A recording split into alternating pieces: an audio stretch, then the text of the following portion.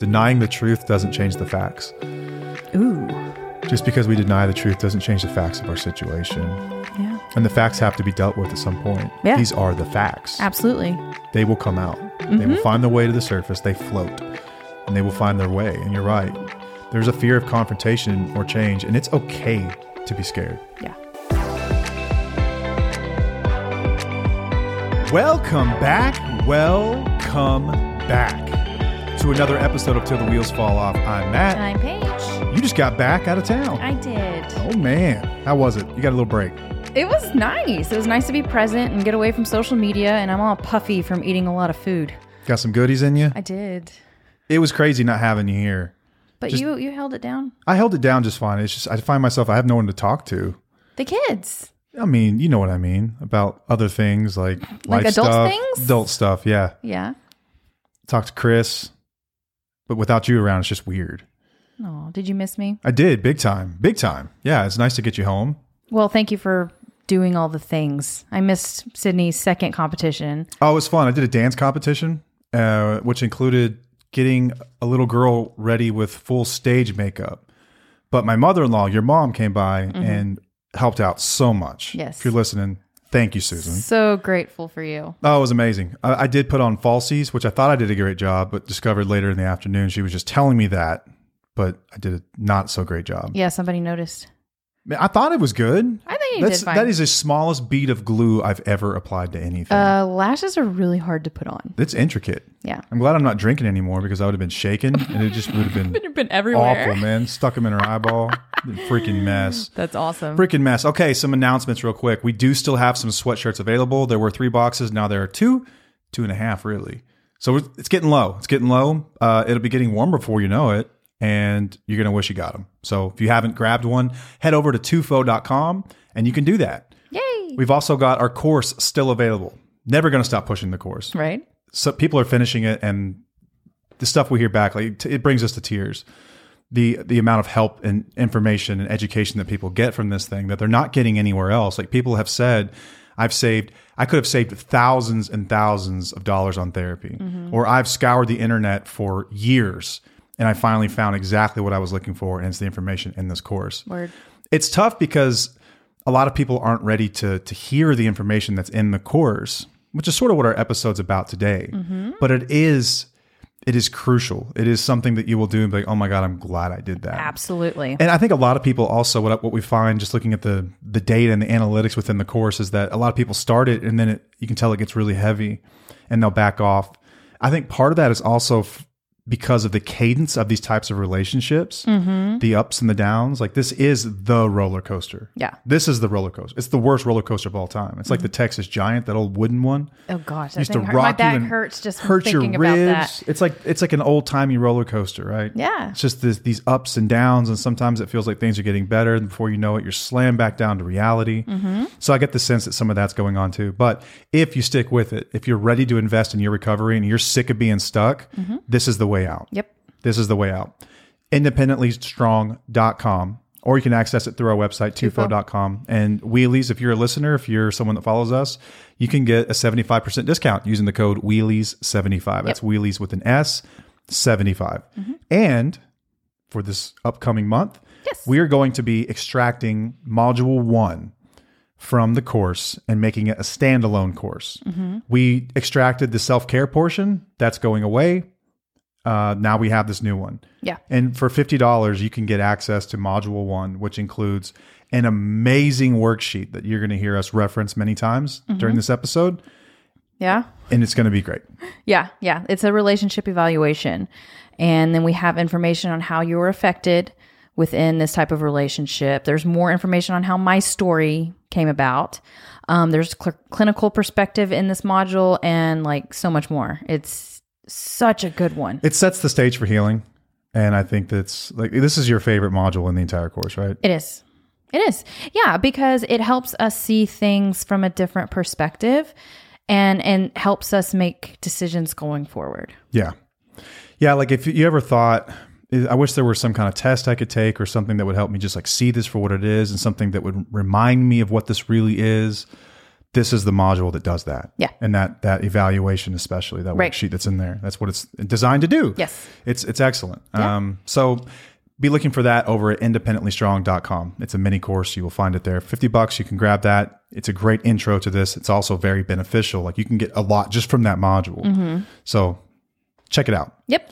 Okay. We've alluded to the topic here a couple times. Yes, we're going to talk about what denial looks like. What denial is. Yes, and that's the reason I want to bring this up is because I was in denial for a long time. It was part of my story. And I think that there's a lot of people who are in denial, but they don't realize they're in denial. So we're going to talk about what are the signs that you might be in denial. You never really know it when you're in it, right? It's very hard. It's something you see in the rear view usually. Yes. Yeah. Same for me. Yeah. And I remember whenever I went to treatment and or when you went to treatment and I talked to your counselor, she was like, yeah, denial is a really comfortable place to be. Why are you moving away from me? How rude. I'm not. I just had to shift the chair. Sorry. Dang.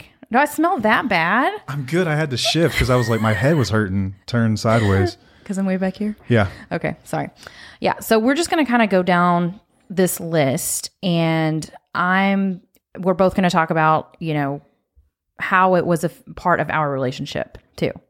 So a foreword on denial. I think it's really common that a lot of people find themselves in denial. And this is just my perspective being on it. I've been in this, I've mentioned many times and haven't really gotten clear on why I say this, but I know what both sides of these relationships look like. Right. And it's not because of you, right. But there's more than one person in my life other than you. Yeah. Even though when you were gone, I didn't feel like it. But I have been in a really, really, really, really bad relationship before. And for so long, I was in denial. And then when I was addicted, I was also in denial for a very long time. Right. It doesn't feel like you think it would. No. It's easy to look out at everyone else and see, oh, they're messed up. We're not there yet. I'm not that bad yet. Things aren't that crazy yet. Or watch a movie and like see a character like that person in my mind represents where I never want to get. If I ever get there, then I'm in trouble. Yeah. But it's not the way it works. This stuff sneaks up on you and your life can be a mess before you realize it. And you can stay in this comfortable place. And one of the things that helps you stay there is like these little, these periods of like peacefulness that occur. Yeah. Like where I can hide my use really well for a couple of weeks and I can be more present. And you're like, oh man, things are on the up and up. Like things are good. And you can just, so quickly vanish and erase all of the bad. Yeah. But you're still in it. It just doesn't feel like it. So denial is not what you think it is what I'm trying to say. And if you think that you're not in denial, right. Or I said that wrong. Yeah. Yeah. If you think you're not, you are. Right. Like it's there. Yes. In just about everyone's life, in some way, shape, or form, we are in denial. Humans are really good at rationalizing. And we will find ourselves in these crazy situations. Yeah. And at moments, it'll like poke its head out and remind you like, oh, we're in it. Right. This is bad. Right. Just doesn't feel like it in the moment. No. You always think it's going to feel different than it really does. Right. So let's get into it. Let's do it. Okay. So the first marker, that's what you said earlier, and I thought that was cute. First marker is justifying toxic behavior. So you find yourself making excuses for your partner's toxic behavior, like blaming external factors or believing they didn't mean to hurt you. So you can say, oh, you had just like a stressful day, or they don't know any better because they were raised this way, or just justifying all of these behaviors that are actually affecting you. Can you think of things that you did? Yeah, I was just going to say, there were a lot of family events that I didn't make it to. Like, you've got a close-knit family, and you guys would get together for, like, if it's someone's birthday, the family gets together at the big meal, or if it's a holiday, everyone's getting together, or sometimes just for nothing, people are just getting together, like, hey, we're having dinner at my mom's house, and your brothers would come by, and, like, uncles are there, and there's everyone there, and I was never there. Yeah. And it was always because I was just like, F that, F the establishment. I ain't doing it. I don't feel like it. No one's going to tell me how to use my Sunday, stuff like Very that. Very narcissistic of you. Yeah, well, it fits. What did you tell your family though? Oh, he's just not feeling well, or been working really hard. He didn't want to come for like just today. He wanted to like recharge or sit around and watch TV. Or he's been working super hard and he's stressed out and like all that kind of stuff. I would justify that type of stuff, and all that did was keep me stuck in that denial. Yeah, absolutely. Like it's really easy. And also like you mentioned one at the end there about how someone may have been raised. Damn, that's an easy one to get to. Yeah. I have yet to meet an addict or an alcoholic that came from a perfect family. We've all got stuff. Like there's no such thing as a perfect family. We've Right. all got something thereby. So therefore, by definition, if no one comes from a perfect family, then we've all got an excuse. Yeah. Everyone's got an excuse for why we do the things we do. Yeah. Most abusers were abused. Most addicts didn't come from the best background. They didn't have the best examples. Now that isn't always the case. Right. But most of the time in my experience, it has been the case. Right. And it's really easy to look at the way that someone is and say, man, that kid never had a chance. Yeah. Like he was, what do we expect? You know, like, and you can, people with empathy often are the ones who are attracted to us the most, can fall in that trap, that empathy trap, Yes. where it's, oh man, well, God, they just had it so tough. And so you just find yourself tolerating this. So like justifying, tolerating, kind of the same thing. Exactly. All right. Number 2 is going to be ignoring red flags. Ooh. Yeah. So you overlook or downplay warning signs of toxicity in the relationship, convincing yourself that things will get better or that you're overreacting. Red flags mean something. They do. They do. And it has a lot to do with your intuition too, which we'll talk about that later on. You know, whenever you feel like something is off, there's typically something off there. Shout out to the wheelies in the community, by the way. I want to spend just a moment here. Oftentimes the people, I think the majority of our group is, I think they're married Okay. or recently split or on their way to split. But there are some people that come in and they're in a new relationship. Very new, like a year old, less than that. And people will say things like, I'm in this new relationship and these are the things I'm noticing. And it's just ding, ding, ding. These are the red flags going off one after another. Yeah. And nobody is sugarcoating it. No. Like there have been people that have said, like, just flat out, get out as soon as you can before you're me. Right. Before you look like me in 30 years thinking that this gets better and you can fix him or you can change him and you're ignoring these things. Those red flags mean something. Yep. There are red flags. There are also beige flags. Yes. TikTok taught me this. Yes. There's some things that just quirks people have that are just kind of funny. Like they just do weird stuff. Everyone's got their quirks. That's not the same thing as a red flag. Right. Red flags should take notice. Yeah, like my weird sound that we've talked about. Oh, that weird throat thing? Yeah. Beige. Yeah, it's just beige. It's just annoying. It's beige. It's not really hurting you, but if there are, behaviors that are harming you and you feel like, oh, this is not right, then don't ignore it. Yeah, like leaving your clothes on the floor is not a red flag. No. That stuff, those are like quirks. People have their stuff, you know? Yeah. And that stuff you can actually change in a relationship.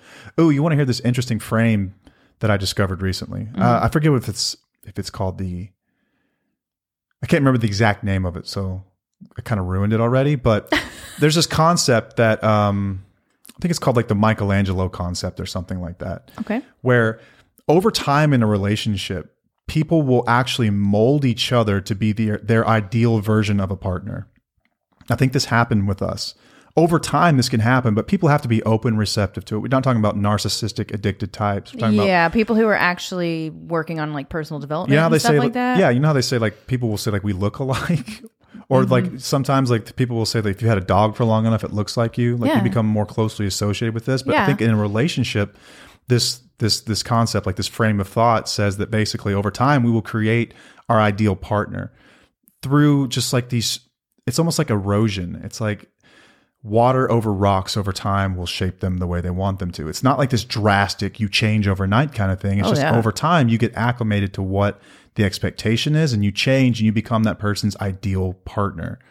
That's interesting. It's the same way that Michelangelo would have looked at a giant block of marble, a square block, and seen, David. Been like, oh, it's beautiful. I can see it. Like just sculpt it into what you want over time. This doesn't work in these relationships, y'all. No, that's not the way it works. No, so don't get the wrong idea that, oh, I'm Michelangelo and he's no. No, like they have to actually remove the substance before any of that even happens. There's a lot of prerequisites to that. Yeah. We're evidence of it. We can tell you what it looked like before and after. Yeah. Before you had like some weak ass sandpaper and I'm this giant block of granite. Nothing was changing. As much as you tried, you ended up with blisters and everything else from working on me, but nothing changed. Yeah. You have to have the right tools and that person has to be receptive to it. So you have to be a soft material like marble. I like that. Yeah, I thought it was a cool concept. When I heard it, it was like, oh man, that makes sense. Yeah, for sure. All right, we're going to go to the next one. Isolating yourself. You withdraw from friends, family, or support networks who express concerns about your relationship, preferring to avoid confronting the reality of the situation. Okay. Yeah, this happens a lot, doesn't it? Yeah, I think that I kind of did this as well. Not kinda. Okay, then I did do this. Yeah. I isolated myself a lot. I mean, there were a lot of reasons that I isolated myself, but one of them was because I didn't want to face the reality of our situation. Plus, I didn't know how bad it really was. You know, I felt it, but I didn't really know. Like, I couldn't express it.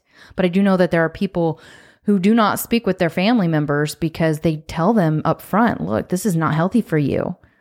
You got to listen to them sometimes. They're able to see things that you're not able to see. Yeah, a lot of partners that we talk to are loyal to a fault.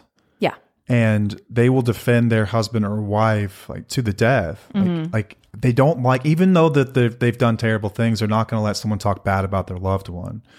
I think that comes more from a place of pride than it does objective judgment. Because if they were to sit there and listen non-partially and say, this is not your husband I'm talking about, this is someone else's husband. What would you think if they did these things? You'd be like, oh, it's terrible. Yeah. What if I told you that was your husband? Oh, damn. But when your mom, who you've already probably got tension with, says this person's treating you like crap, or this friend who you've always felt was kind of, it's like, depends where the information's coming from, and it sort of clouds it. Yeah. But you'll find yourself isolating from those people who are some of the loudest advocates you have, honestly. Right. These people are wanting what is best for you. Yeah. And you're at a point where you're like, you want them to tell you what you want to hear instead of them trying to help you see reality for what it is. That's tough. And it's really hard. Really, really, really hard. I remember my parents hated you in high school, and I hated them talking bad about you. They couldn't stand me. No. Rightfully so. Right. And even like... I had no manners, no respect. I was a hoodlum, man. Yeah. Running around just getting into trouble. And there were so many red flags. So many red flags. You're like the 1% of 1% that got Michelangelo to work out. Like 99% of people are not going to get that. Yeah.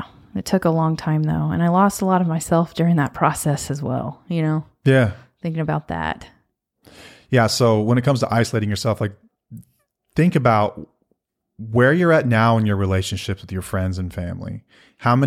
Forget about why, just how many dramatic arguments or events have you had that you didn't have before? And think for a moment, how many of these are in some way related to this person? Yeah. How has your isolation been a result of this person? And abusive people are also very good at isolating you. Oh yeah, for sure. We've talked about that. They encourage that because they don't want their true colors to come out. They don't want you to talk bad about them. They don't want you to, because you're their comfort zone. Yeah. Former abusive person, I can say that I didn't need people who are out there giving you ideas. Yeah. I need you to listen to me and stay close to me because I didn't need the grief of having to explain why I was doing the things I was doing. I didn't want to be held accountable or called out. It was easier if you just stayed in my little circle where you weren't going to get any information that was like almost like, I don't know how I imagine North Korea probably is. It's like you got this little government telling these people how it is. Right. And God forbid they try to get outside information, and get red pilled and figure out what's really happening in the world. That'd be the worst thing ever. It's the second time you've referenced Matrix with me in the last 24 hours. Red pill, blue pill, man. Is that what you were talking about? Yeah, absolutely. Never seen that movie. I cannot believe you've never seen The Matrix. I don't even know how that's possible. I know, and I've seen a lot of movies. I like movies. I just it's crazy, haven't seen it. But isolating yourself. If you are isolated, think about it stand back and look at your life from 30,000 feet. Do you have less close relationships with your friends and family? Yeah.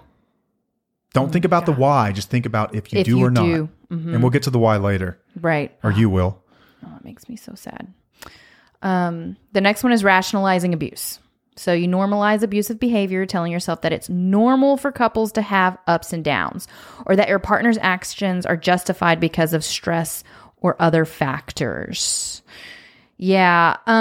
I know that the word abuse, a lot of people don't want to talk about that. They don't like to use that word in these relationships. It's a very hard pill to swallow.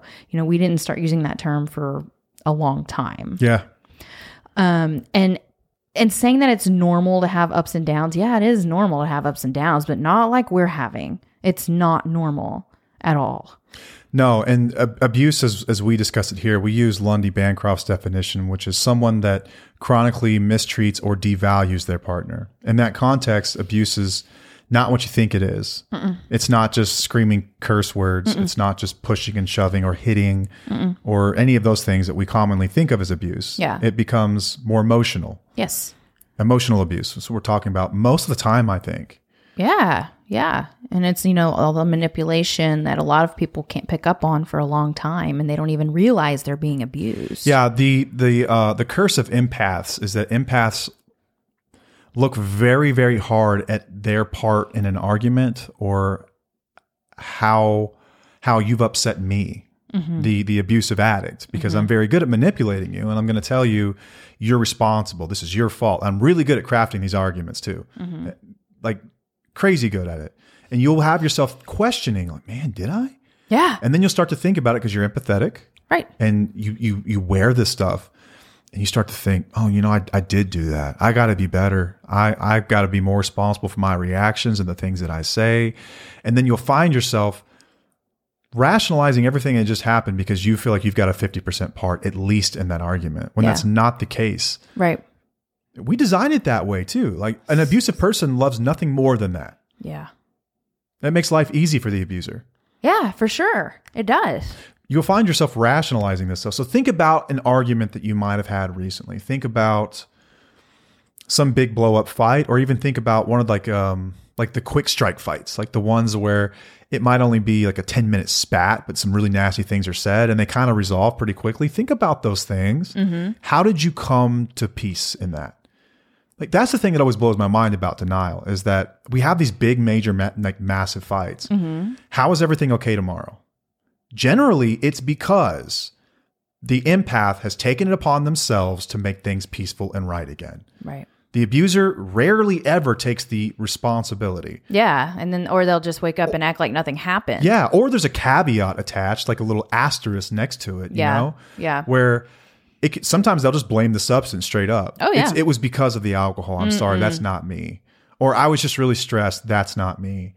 I've got some things going on in my life, whatever it might be. And then we have you feeling sorry for us. Yes, which is complete BS, y'all. Don't take it. That's another part of justifying the behavior and minimizing the situation. Yeah. But I know when you're in it, it's hard. It's hard to see it clearly because of that type of behavior.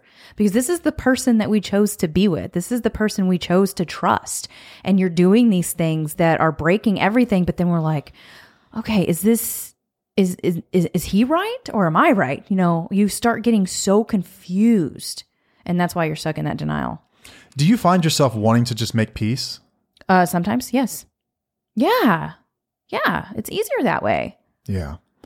Another issue here, I think, underlying rationalizing abuse, we rationalize in a multitude of ways. Our minds are amazing calculators that can take comparison from others and use it as a tool to rationalize. So if you've got girlfriends or other guy friends and they have these types of arguments, or if you've seen a show, we get a lot of this stuff from TV too. Oh, yeah. We take this stuff and we program it in our brains, and we'll think of a character in a show who had an argument, but it's a show. Everything always happens, it's all good and whatnot. But we will take these things in our minds and we'll say, well, Christy had a fight with her husband. She was telling me that he was a total ass. This is no different. This is the same thing. It's just normal relationship stuff. Everyone has fights. It's not a big deal. Everyone has fights. Yeah. You'll find yourself writing off these really important red flags. Yes, and exactly. just rationalizing it based on other people's experiences. But I'm telling you, it's not as bad as what you're going through. Right. They're not living your life. No. They're not. Yeah. Like I've been in a normal relationship and I've been in the bad one. It is not the same. Right. We have normal arguments now. Yes. They're healthy. Right. Arguments. We have healthy arguments that are productive, and we don't just. I know you asked earlier if I find myself, or if I used to find myself just trying to keep the peace or whatever. I would do that just because you were really good at what you did, to where I would believe you. It wasn't necessarily that I would try to keep the peace or whatnot. It was just like, oh, I was wrong in this situation, and just I'm sorry. Let's move on. And that sucks. It's not. Yeah. Yeah. I was like a little kid about things, like a really manipulative one though. Like I could, as soon as I found an angle where I knew I could get some empathy and some sympathy, I would just run with that. And I would pretend like I was mad or upset or hurt or whatever. And I would just stay in that place until you caved. Yeah. I know it sucks, right? Yeah, it does. All right. The next one is minimizing your feelings. So you dismiss or invalidate your own feelings of unhappiness, fear, or discomfort within the relationship, convincing yourself that you've been overly sensitive or irrational. Basically what I just talked about. Yeah. Is that, I mean, I always thought that I was overreacting or I was being overly sensitive or, you know, I wasn't listening to my gut telling me that, no, you're being treated poorly. You know, something has to be done about this. A lot of people are raised being told that they're too sensitive. I know that you were one of those for sure. But I think that's pretty common that people are told like you get too worked up easily, or you're just like, you care too much about things that don't matter. And there is such a thing as being highly sensitive. There's also just normal emotions that we're told that we shouldn't be having. Yeah. And so, but I think that people can kind of program themselves to believe that kind of stuff where it's like, I'm just overly sensitive. And you can gaslight yourself into thinking that this is just my sensitivity. Yeah. This is no big deal. But trust your gut, because you know in your gut that something's up. Right. But you have to like talk yourself into it. If you find yourself talking yourself into these things, it's a great sign that you're probably in denial about it. Yeah, absolutely. And I just think about some of the things that you used to do, and then you would call me insensitive or whatnot. And I feel like if I were to do those things to you, you would have been upset too. And I wouldn't have called you insensitive or too sensitive. I would have just said like, okay, I'm sorry, let's own our part. But I didn't do those things to you. And I don't think that I think that when you say that I was too sensitive, it's like, oh, well, if that was happening to me, I don't remember where I was going with this. Well, I can just say, no, I saw what your point was. I can say that if you would have done those things to me, yeah, I would have been deeply hurt. Right. Deeply hurt. Right. A way for me to avoid taking accountability. Yeah. Or for you to like get red pilled and see the truth here. Yeah.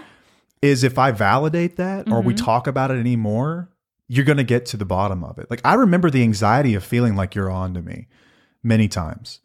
The fear of like, oh shit, she's 100% right. And having to sit there and like craft an argument on the spot. Golly. For how to get out of it. I can't even imagine how much energy that takes. I'm a sick puppy, man. Like this is just how my brain worked. I don't know if abuse was like as a result of my childhood, or if it was sort of always there, if I always had kind of control problems or what, but I don't know if it was like a defense tactic. I have no idea, but it was always really, really easy for me to mess with people like that. And it's like a perfect combination when you're an active addict, because you have so much shit to keep people off of. Like you have to keep people off your trail in a million different ways. And one of those tactics is this emotional manipulation, where I've got to convince you that your feelings don't matter. Yeah. I have to convince you that you think your feelings don't matter. I'm not telling you they don't. I have to convince you, like internally. Inception. Right. That you convinced yourself now that my feelings don't matter. That comes with like constant belittling, constant devaluing. If someone is doing these things to you, this is a toxic, abusive relationship. And I've got bad news. It's not going to get better unless some serious overhaul happens. And the chances that happening are so little, I would say it's probably just a better idea to move on than it would be to stick with it.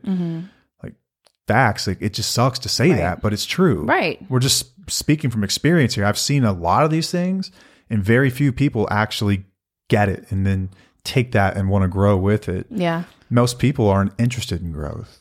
No. They're interested in status quo. Right. This is comfortable for me. Why would I do anything different? This is working for me. But you're like, it's not working for me. Listen to that voice. Yeah. Yep.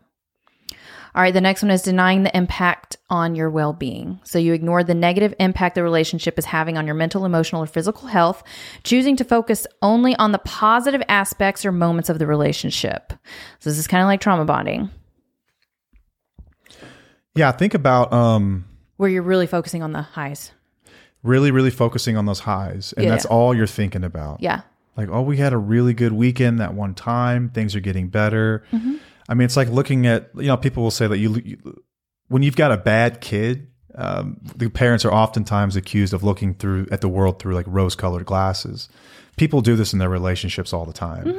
You could look at me and see all the good in me because you see the potential in me based on the things that I've told you. Like, this is the person I want to be one day. This is the man I want to become. This is the father I want to be. And like, you're like, oh man, I'm hooked. This dude is it. Yeah. You start to look at me with this frame that like positivity, and you're not focusing on these bad things. But a good indicator that you're wearing rose-colored glasses is look at your life. Really look at your life. Like, you talk about it in this module and on that worksheet. Yes. Think about a time when you had a fire inside of you. Reignite that fire. What did it look like when you were on top of the world the last time? Right. What was the texture of your mind like? What was your friend group like? Yeah, what were you doing? What were you doing? What was you your in school? purpose in life? Yeah, were you in school learning something? Were you optimistic about your future? Were you challenging yourself? Were you just doing things that made you happy? And you're really good at placing people back in that moment. And they're like, then for just a moment, they realize, oh my God, like, I'm not that person today. Yeah. Not even close. And then it vanishes again. Right. It becomes a skill to look at that and remind yourself. But some of the other things, like the physical pieces, you can pick up pretty quick. Like, have you gained or lost a lot of weight? Like, the body does keep the score. That's the name of a book. Oh, yeah. It's true. Yeah. The body will let you know. Yes. Like, are you having panic attacks? Has your appetite changed in one way or another? Are you passionate about activities you used to be really, are you still passionate about the same thing? Right, right. And that's not to say that like, yeah, I was really into roller skating when I was 10, obviously. No, yeah. But things that bring you joy like that? Right. I used to paint. I don't do that anymore. I don't do any of this stuff. Your body will tell you. Your life will tell you. Yes. And your well-being is reflected in that stuff. Yes. But if you look at it through rose-colored glasses, you're like, oh, it's pretty good. We've got a house. We've got gratitude can be like an enemy at times. Yes. I think especially the way like this toxic gratitude thing that people use. Yeah. Yeah. Where it's like, oh, well, all your bills are paid. Oh, you got a roof over your head. You've got food on your table. You've got clothes on your back. You've got all of these things. You've got air to breathe. You're alive. Like, okay, yeah. But those aren't like, we're asking for our emotional needs to be met. That's totally different. Can you have any gratitude there? Like about your emotional needs? This is all physical stuff, right? Like, these are things that you have to survive. Yeah. Like the Maslow's hierarchy of needs, like shelter and all that. Yeah. So, you were like one of the first people that I knew anyway that identified toxic positivity because you came from an MLM background at one time. Yes. And not to say that they're all bad. I'm not here to bash MLMs. Right. But in some of these circles, and it's well documented that there are people who are struggling and they're gaslit and told that they're being ungrateful. Yes. So, but that is still out there. And like, you still recognize this a lot. Oh, yeah. How does that play into this? Social media is big time on that. Well, what do you mean? How does it play into it? Like I guess the narrative that social media pushes and that people will push at times. Well, yeah. They're pushing this whole stay positive or choose happiness. That one, the whole choose happiness. Yeah. I think that term got spun around incorrectly. It doesn't mean that you wake up during the day and you say, you know what, I'm just going to choose to be happy today. It means that you need to make decisions within your life that are going to make you happy. And I know that you've always said happiness is the way. And what is it? There is no way to happiness. Happiness is the way. Well, you don't just choose to be happy. You have to build a life around yourself that is going to bring you happiness. Yeah, I think that applies. In the context I've always thought about that was materialistic things. I thought that when I got a certain car or when we got a certain house or when I got a certain job or a level of income, then I would be happy. Oh, yeah. But each time I would achieve any of those things or a goal, for instance, it could even be a goal. Like I have a goal to, aesthetically, I always wanted a six pack. Like that was a thing for me. From the time I was a little boy, the first time I ever saw Arnold Schwarzenegger, I was like, I want to look like that guy. Yeah. And I thought when I did, and I don't look anything like Arnold, don't get me wrong, but I don't know, you look pretty damn good. He wasn't that, no. But I got in really, really good shape and I got a six pack and I was like shredded up. I had less than 10% body fat and a bunch of muscles. And I was like, it's not what I thought it would be. You were starving. That too.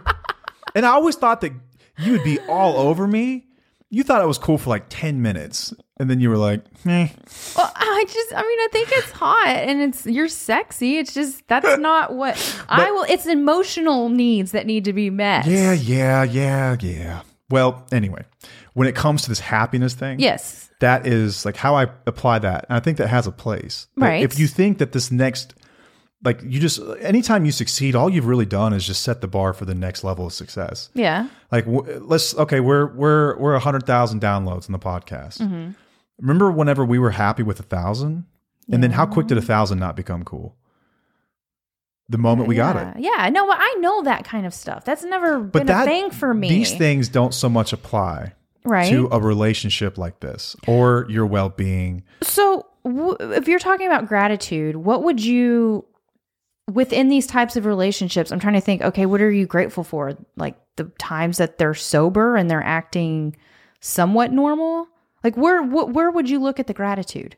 To find gratitude in an addicted relationship? Yeah. How would I suggest someone find gratitude? No, like what would they be grateful for in the relationship? What is something that they could look at that would be positive? Because this is saying, you ignore the negative and you only focus on the positive aspects of the moment. What are the positive aspects of this relationship that are overriding the negative?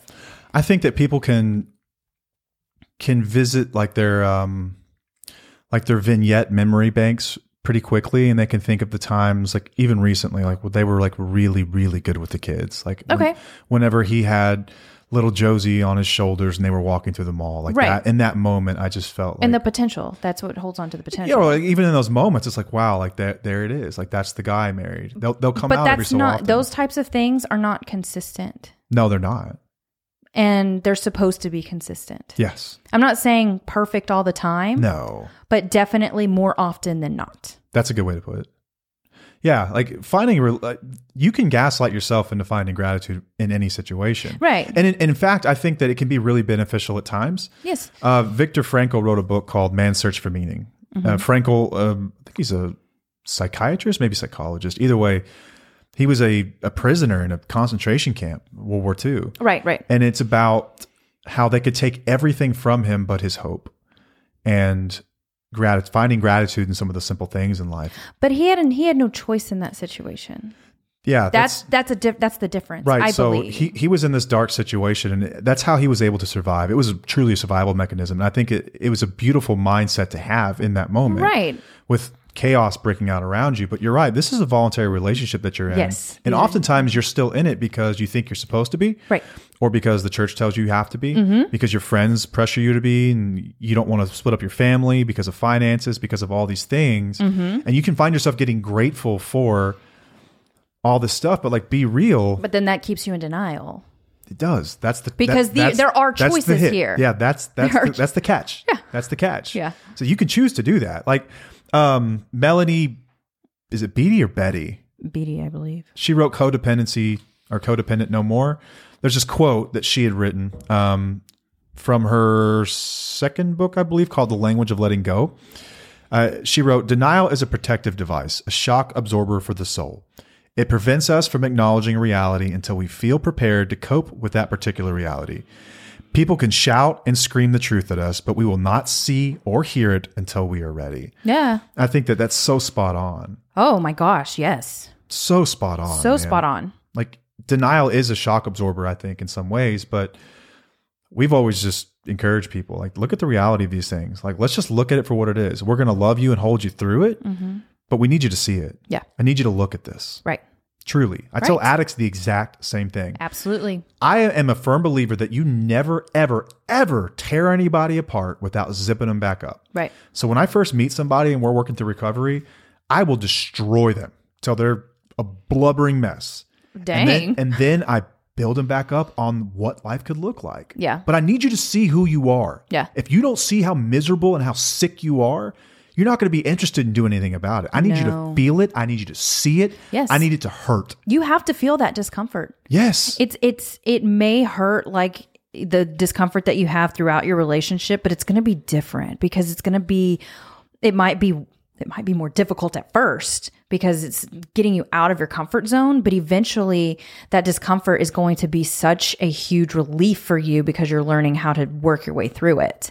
It starts with and pain. then you get past. Yes, it does. It does start with pain. But do you want to be in the same pain the rest of your life within, this dynamic that you're in? Or do you want to shift that pain?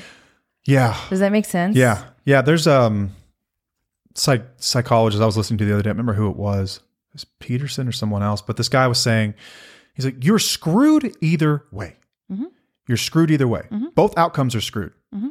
If you stay, you're screwed. Mm-hmm. You know what your life is going to look like, but it's going to get worse because it's progressive. Exactly. So if you think it's bad now, just wait. It Yeah. gets worse over time. Yes. It gets way worse. Right. You think the abuse is bad now, just wait. You Right. think it's bad with no kids, just wait till you have kids. Right. You think it's bad with like little kids, wait till they're teenagers and they're adults and they need like real parents and adults around to help them. Yeah. And you've got the burden of everything. Right. The alternative also sucks. Mm-hmm. Leaving is scary. Yeah. There's Being grief on your own that comes is along scary. with that. Huge amount of grief, which we're going to talk about in an episode Another pretty episode. soon. Mm-hmm.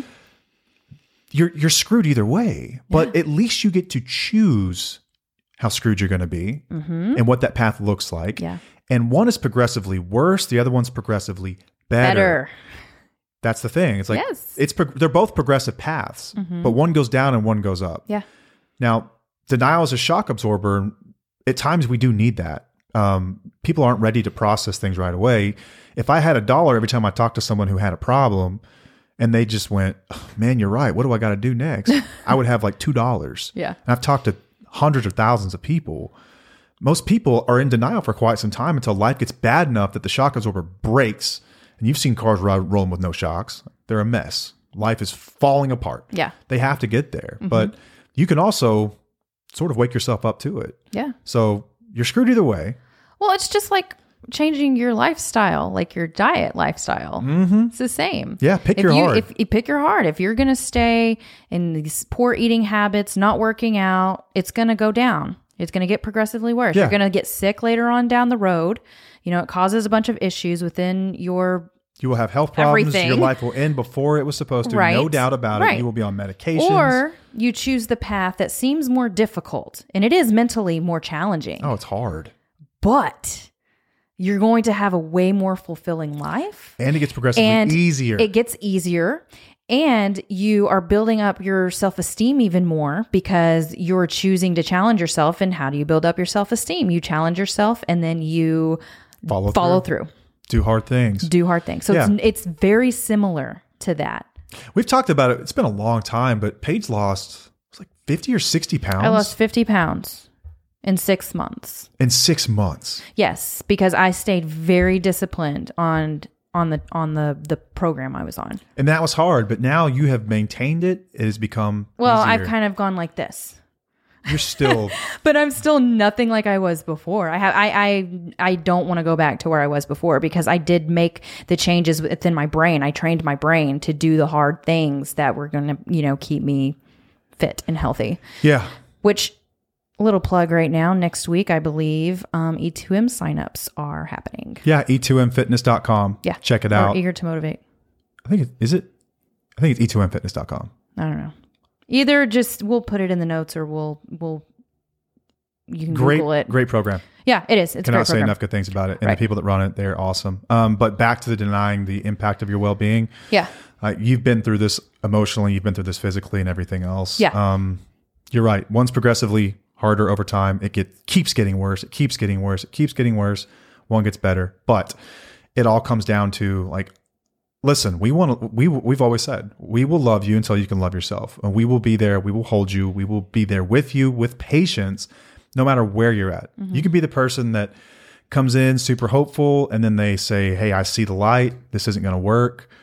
And then you come back in 2 months and say, hey, I'm hopeful and happy again. And then you come back a month later, hey, this sucks again. You can be that person. We're still going to love you. Yeah. Because we know, like the author said, Melanie We B. know, earlier, yes. that until you're ready to see it, you won't see it. But we're going to encourage every way possible that you do see this sooner than later. Right. Because we've been there before. We know Yeah. there's benefit to doing that. Mm-hmm. And this is like an elevator. It's the same for addiction recovery. And it's just like for you guys, like you hit rock bottom. Everyone has to hit rock bottom. Mm-hmm. But you hit rock bottom when you stop digging. At some point, make a decision to stop digging. Yeah. It was described to me that recovery is like an elevator, and this goes for spouses and addicts. It's like an elevator. You can get off on any floor that you want. Yeah. You can choose to get off on any floor that you want. You have choices. How far down do you want to ride this thing? Yeah. Because it's only going one direction. Yeah. Down. Yeah. How far down do you want to go is the question. Yeah. But you can get off whenever. I like that. I don't think I've ever heard you say that one. For sure you have. Surely. If I did, I wasn't listening, but I liked it. Sometimes I just blank out. All right. The next one is going to be hope for change, which is kind of what we've discussed, but you hold on to the belief that your partner will change their behavior or that the relationship will improve despite evidence to the contrary. You did a newsletter on that. Oh, on hope? Yeah. That's right. Yeah. Yeah. It was called, if you don't subscribe to our newsletter, I write a newsletter every week. It's completely free. You just go to tufo.com. Yeah, go to tufo.com and subscribe, and it comes out Wednesday mornings, like 5 a.m. our time anyway. It was called Hope is Beautiful, Hope is Dangerous. And it's about this very thing. I think that when people first see us, the first thing they're attracted to is they figured it out. Right. Like those two figured it out. Right. You get really hopeful. Yeah. You think hope. It just hits you. Boom. Oh my God, that It's could like be a us. high. It is. It's intoxicating. Like in that moment, everything you thought was ruined is suddenly better because someone found a way out and they're going to show me how. But if you listen closely to what we talk about, I hope that you hear that we are the exception, not the rule. Right. And that the other part of this is that there's only so much that Paige could have done to get us here. Yeah. It was up to you. I've always said that the larger burden of change has to come from the addicted person. Yeah. For the most part, you were all right, man. Like you didn't have too much stuff going on. I had to grow up like you wouldn't believe. Yeah.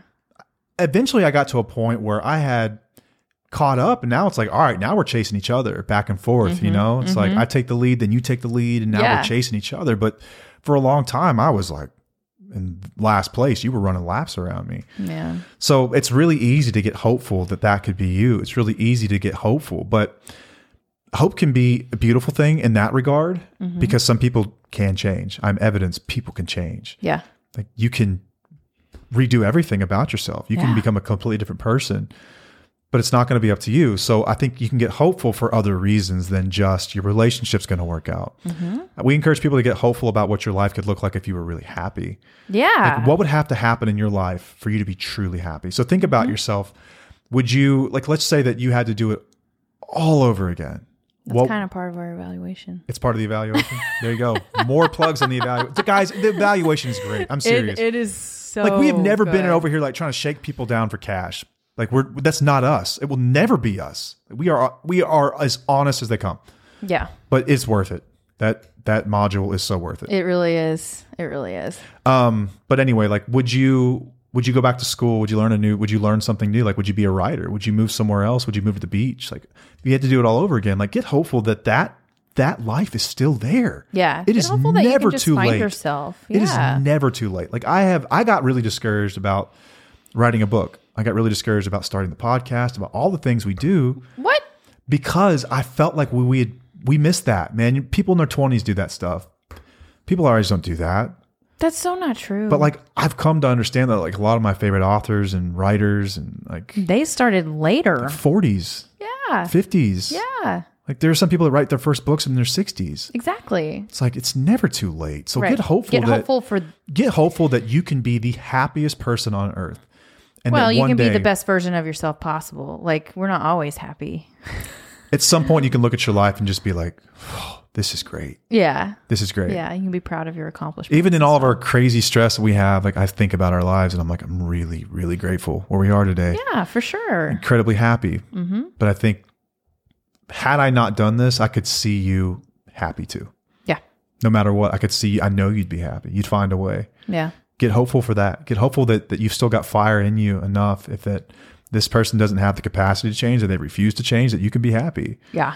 And I don't know, maybe 10 years down the road, you guys reconcile and you get validated and all that becomes right in some way. Yeah. But by that point, you know that you can do it. Yeah. So you're not worried. Maybe you get remarried. I don't know. But there are options out there. Right. Like you're not stuck. Right. Yeah, there are choices. All right. So the next one is suppressing intuition. So you push aside your instincts or gut feelings that something is wrong in the relationship, choosing instead to trust your partner's words or actions. Talk to me about intuition. So I'm reading a book called Awakening Intuition right now. This is actually a book that my therapist recommended to me 7 years ago. It's been sitting on our shelf. And it's been sitting on our shelf because I just I don't know. I wasn't ready to read it yet. There are a lot of times that I've been recommended books and I just wasn't ready to read it. And I'm sure there are times that I recommend books to people and they're not ready to read it at that time. But in 7 years, you will be. It's on the shelf above our headboard. Mm-hmm. And we were talking about intuition. I was like, what's that book? You looked at it. Like, no. Yeah, we were talking about intuition and you said, what you just said, that's pretty much what that book title is about. And I was like, what are you talking about? I was like, oh, now I have to read that book because I've been really big on intuition and gut feelings lately. we liked the book because it was green and it popped nice on that wall. Yeah, it was great. It goes But it's with a good book. with the stuff. Yeah, I've only gotten through it a little bit. So I don't know how great it is yet until I finish it. So I didn't really want to talk about the book, but it does go along with this whole intuition thing. We're all born with a natural compass, I guess you could say. That's a good way to put it. We're all born with something that tells us how to live our lives based on survival and our values, pretty much. But the world and society has become so muddy with too much information and too much structure in a way where it's like you have to do things this way, that way. You know, nobody knows how to make their own decisions anymore. And if we just go back to listening to our gut and our intuitions, you can make decisions. And it doesn't matter what anybody else says. This is your life and what is going to work for you. And this says choosing to trust your partner's words or actions. That happens so much in these relationships. It's kind of like what we were talking about earlier whenever you were like rationalizing or whatnot and your partner would say something and you're like, oh, you know, maybe they are right. Maybe I'm wrong. You know, we just completely put our voices aside. Yeah, or those hollow apologies that come through where you'll say all the right things. Everything. Like it could have been written by Shakespeare, but there's no play to back it up. Yeah. There's no actions. Yeah. So many guys are great smooth talkers and they can get themselves out of all kinds of stuff, saying the right things. We know what to say, but very few people do what they say they're going to do. Yeah. That should be the acid test. Yeah. For whether or not you're going to suppress your own intuition. But we've also talked about it in previous episodes. And you made a great point there that society has this way of like, there's too much information and you just question everything now. Like if you ever look up, like, you know why I think weight loss is so freaking like, intimidating for people is because if you look up how to do it, there's a million methods and everyone's says, I'm right. This works for you. This is the one that works. Right. You want to get shredded like me, do this. Right. So people will find themselves jumping from like, you're on like paleo, keto, you're doing macros, you're doing Whole30, you're doing all, you know, it's like there's so much info. Yeah. But our intuition gets suppressed. Like this is kind of the same thing, but another part of it is, and we've talked about this, that being in a relationship with an abusive person has a way of crushing your self-esteem to where you don't even trust your own intuition anymore. Yep. Which is why one of the first things that people say to us, like if we're working with them in one-on-ones, like in our coaching, is like, I can't even answer that question, Paige, because I don't even know who I am anymore. Right. Like I don't even know what I want. I don't know who I am or what I am. And that's heartbreaking, man. Yeah. When you hear people say that, but it's because they've suppressed their own intuition. And then we also live in this world what's just so loud. Yeah. It's like we always second guess our own minds. Yeah. But most of the time, you know. Yeah. Like you ever go to a restaurant? We do this all the time at restaurants. And you look at the menu and you know what you want like that. You know. Yeah. But then what do? The waiter takes 20 minutes. So you sit there and you look at the other stuff. You second guess. You change your mind 3 or 4 times. You order something and it comes and it sucks. And you go, I should have just ordered the thing I was going to order because I will always order your first thing. Yeah. Because I know it's going to be good. Yep. I do the same thing. Just go with your gut. Trust your gut a little bit more. Yeah. Like you were built with this beautiful internal operating system. Yes. And a lot of us have lost it. We've just, lost it because of abusive people, because of the crazy world that we live in. But getting back to trusting that person that has always been there. And like, you have this amazing intuition and ability to determine what's best for you.